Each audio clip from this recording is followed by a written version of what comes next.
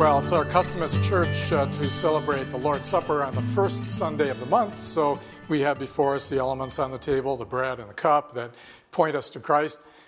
We do this because Jesus commanded it, but for us as a church family to gather around the family table, so to speak, and to acknowledge our participation in the new covenant. But when we do this, I want you to know we organize the service in such a way to help people focus on that from the beginning to the end. So it's not just something that's tacked on at the end, but even what I say now I hope will help you to prepare your heart to be able to come to the table and participate here. Reading the letter to the Galatians is a little like stepping into the middle of a conversation.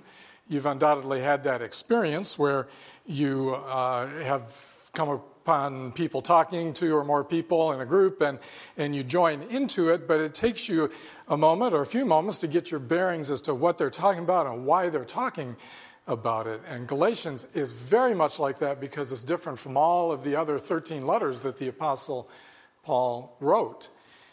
His other letters are written to individuals and to churches, like this one, but in them, after an introduction and greetings that is similar to what are here, he usually goes into what is called by interpreters a prayer wish.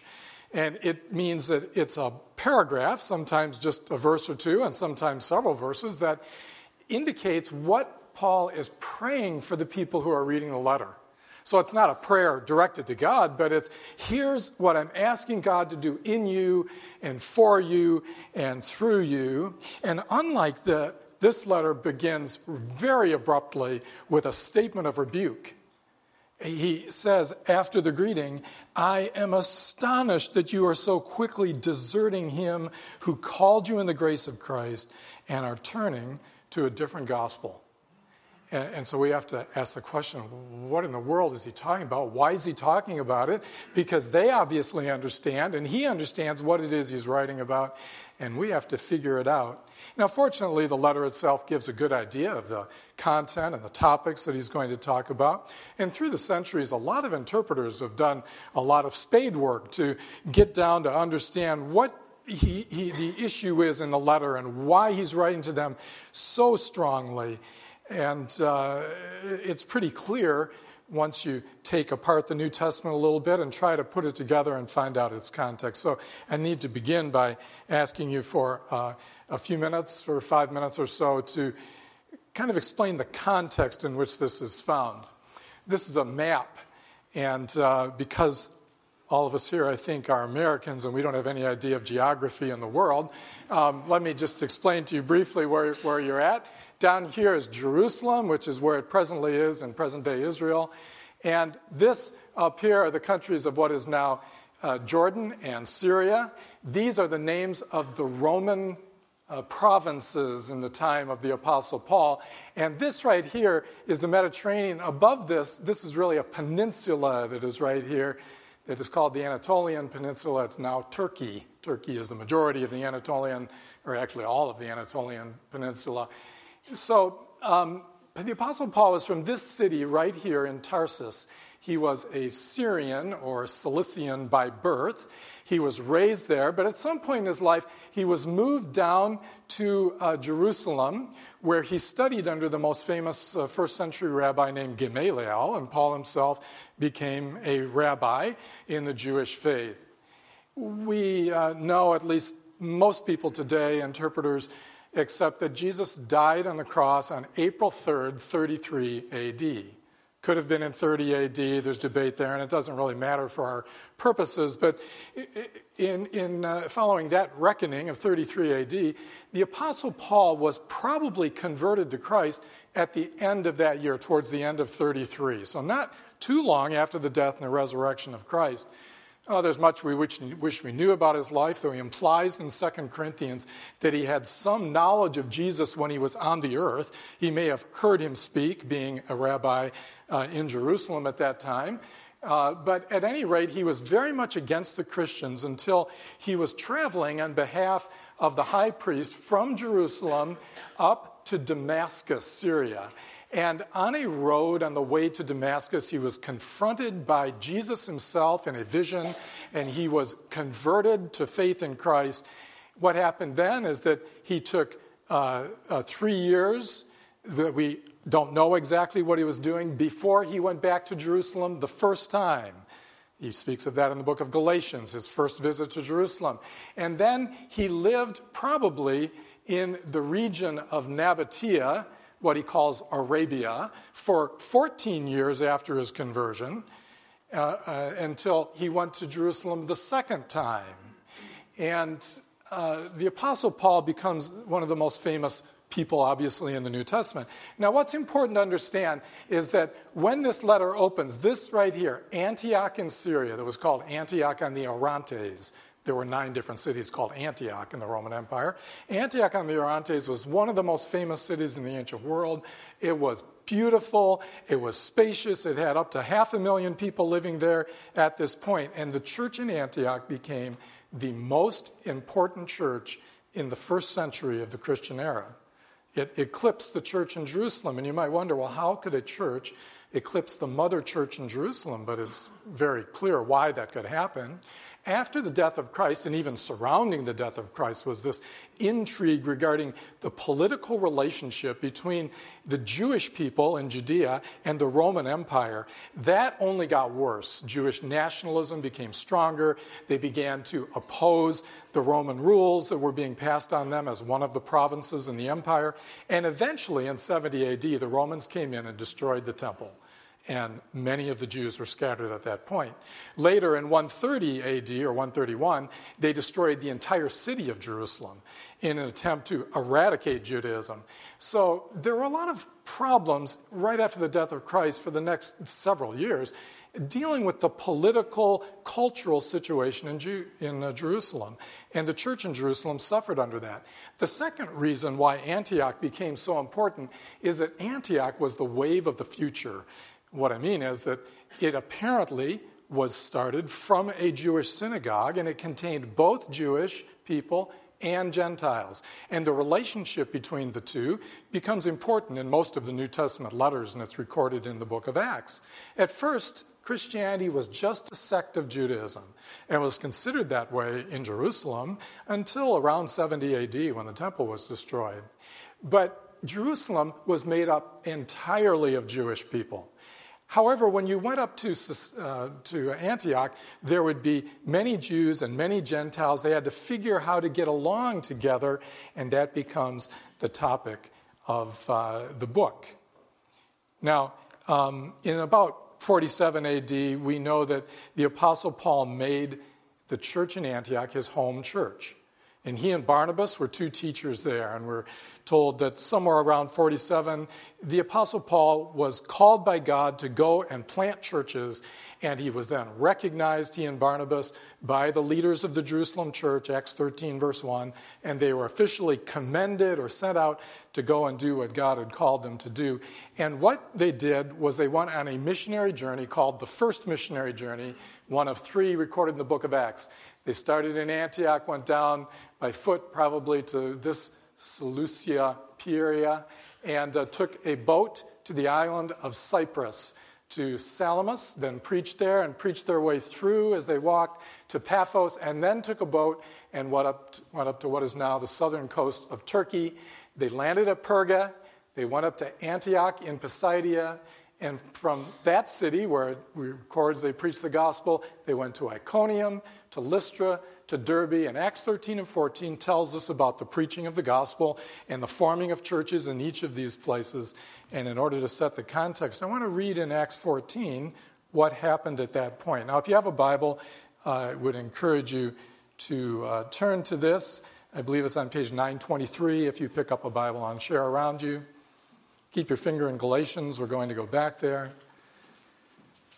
Acts 14, beginning in verse 21. The missionary journey is recorded in 13 and 14, and this records what happened at the end of the journey. Acts 14, verse 21.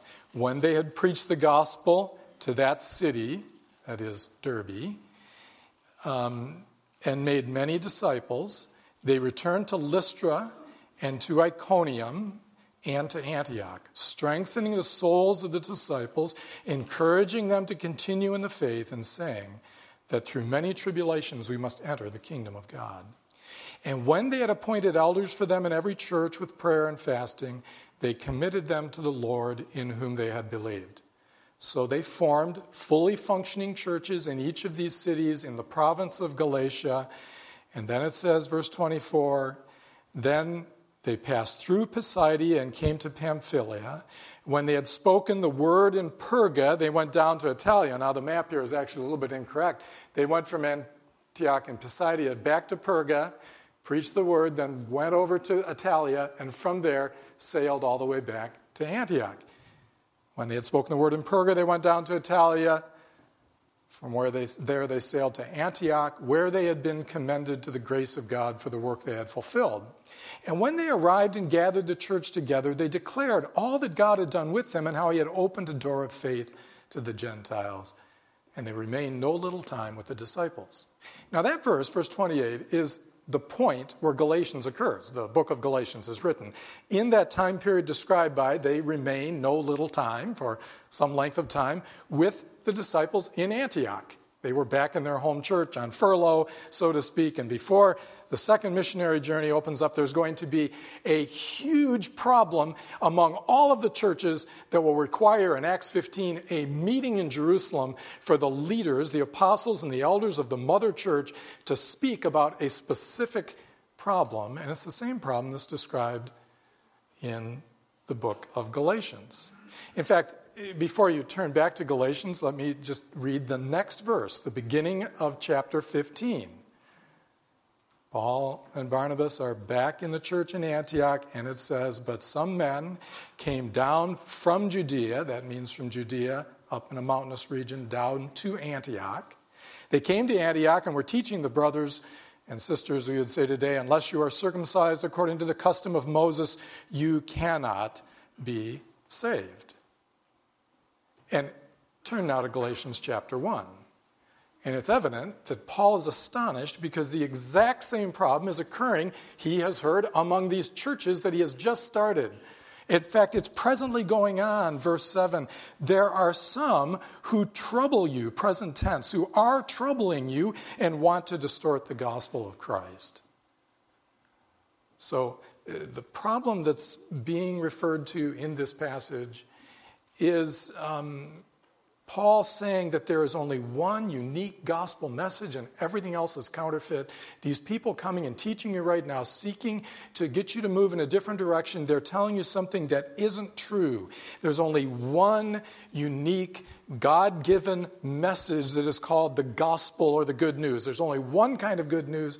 Everything else is not gospel. So look again, verse 6. I am astonished that you are so quickly deserting him who called you in the grace of Christ and are turning to a different gospel. Not that there is another one, but there are some who trouble you and want to distort the gospel of Christ. Now, in English, we have a word that we use, and we use it in two completely different ways, but we don't often think about it, even though we know when we're using it and why. It's the word another. Another can mean another of the same kind, or it can mean another of a different kind.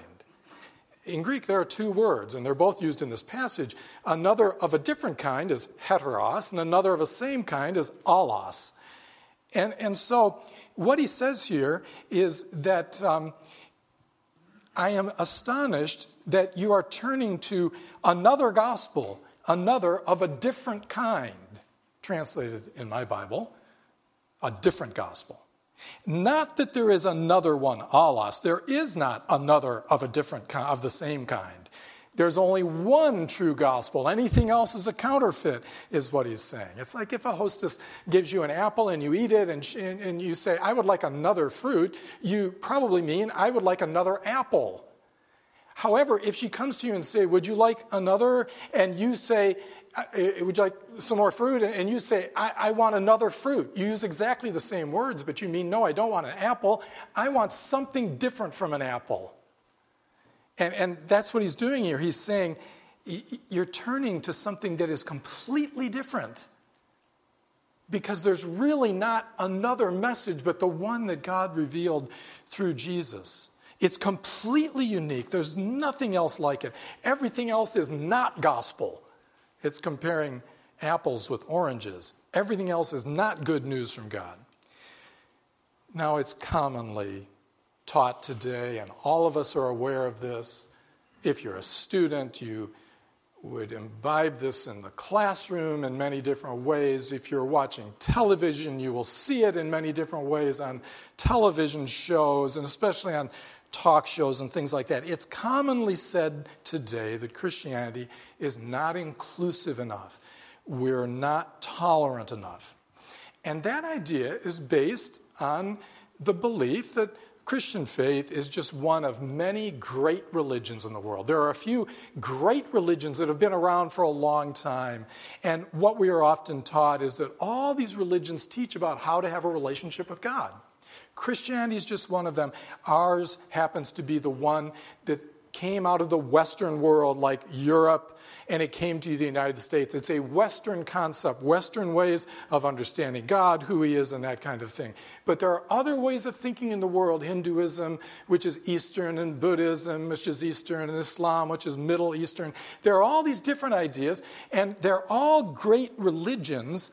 They just arose in different parts of the world because there were different understandings about the basic way that life is put together and how to think of God and that sort of thing.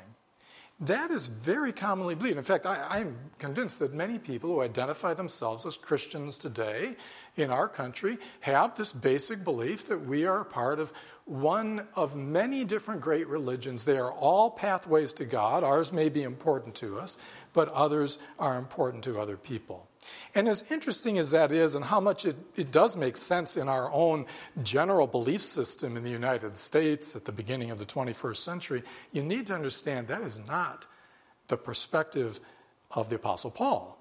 It's not the perspective of Moses or of David, not even of Jesus and the apostles. They would never have thought in those terms. For one thing, Paul, when he writes this letter, is not going to refer to anyone who is from a Western European nation. He's referring to people who are from what we now think of as Syria, Armenia, Azerbaijan, Turkey, Georgia. I mean, these are places completely unlike Western Europe in every way. Western Europe at this point in time was made up of warring primitive tribes, mostly of Goths and Franks, which became Germans and French. And there were no Western nations. There was no Western viewpoint specifically.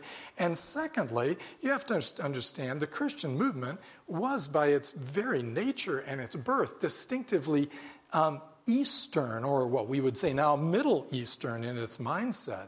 It started and spread first in Judea and what is now Syria, Jordan, Lebanon, these countries. That's where it first spread, and across Turkey, where the most famous of the early churches were found.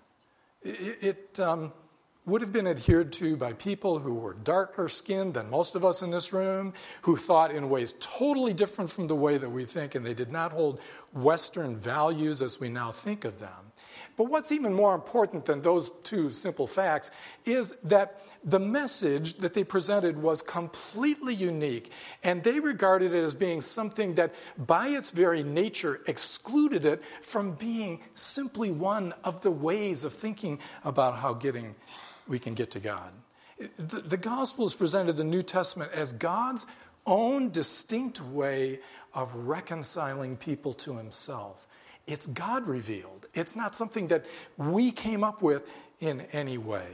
Now, let me describe the message using these words.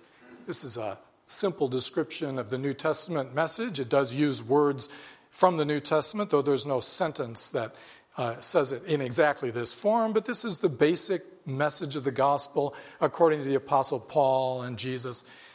It would be defined this way: we were brought into a relationship with God by grace through faith in Jesus Christ alone. Now, that last word is very important. You have to underline it in your thinking. It means that God reached out to us in the person of Jesus Christ, the second person of the Trinity. Jesus, who had existed for all eternity past as God, stepped out of eternity and into time. He assumed a human nature, was born as a Jewish baby in Galilee of a virgin woman, He was raised, and in adulthood, there he was acknowledged to be the Messiah. In fact, as predicted at the end of the Old Testament, a person came with a prophetic ministry, John the Baptist, who came to introduce the Messiah and call people to repentance, and Jesus himself went and was baptized. The baptism of John the Baptist was for repentance, signifying that a person was turning away from his sins, and Jesus had no sins to turn away from, but it's made clear in the Bible he was baptized in order to identify himself as the Messiah of the Jewish people, as the one who had been predicted in the Old Testament. He identified himself with his people and their sin, even though he had no sin of his own. We're told in the Gospels that he taught 12 individuals called the apostles for at least 3 years.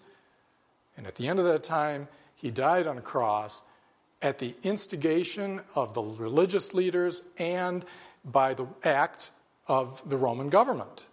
They put him on a cross. He died. He was buried in a tomb of a rich man, which had been predicted in Isaiah, that he would be buried in a tomb of a rich man. He was seen by his followers for 40 days after that, and then he ascended to the right hand of God. The Bible says he's now there awaiting that time when his kingdom, he's reigning from his throne there, waiting that time when his kingdom will be fulfilled on this earth.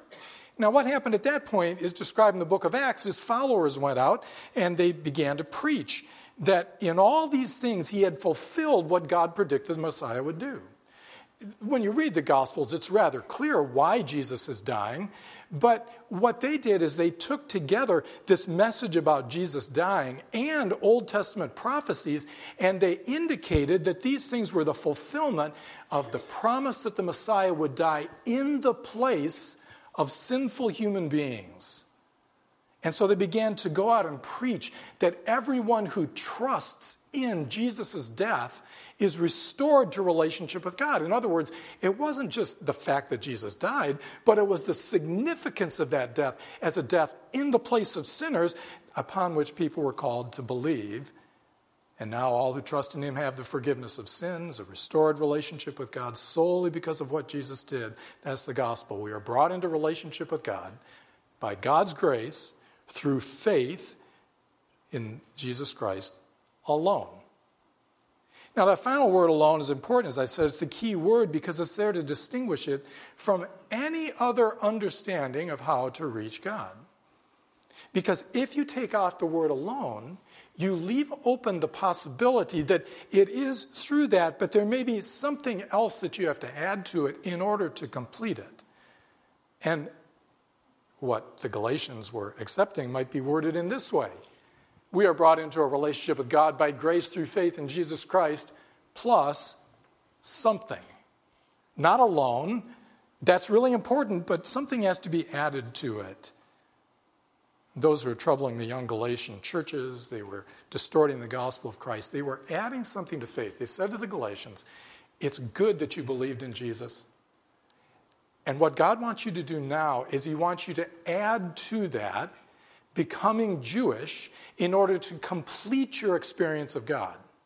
They weren't just saying, no, Jesus didn't die for sinners, and, we don't believe that. We believe in the law of Moses. They were saying, yes, we accept that Jesus is really important, and what he did was important, and Jesus is like God reaching out to us and doing something for us, Jesus dying for our sins. But what we have to do is we have to complete that by reaching out from our side to God, and in their case, what they were teaching clearly is you need to identify yourself as a follower of God through circumcision, if you're a male, and then you need to keep the dietary laws and observe the festivals of the Old Testament, and those things are all talked about in this letter.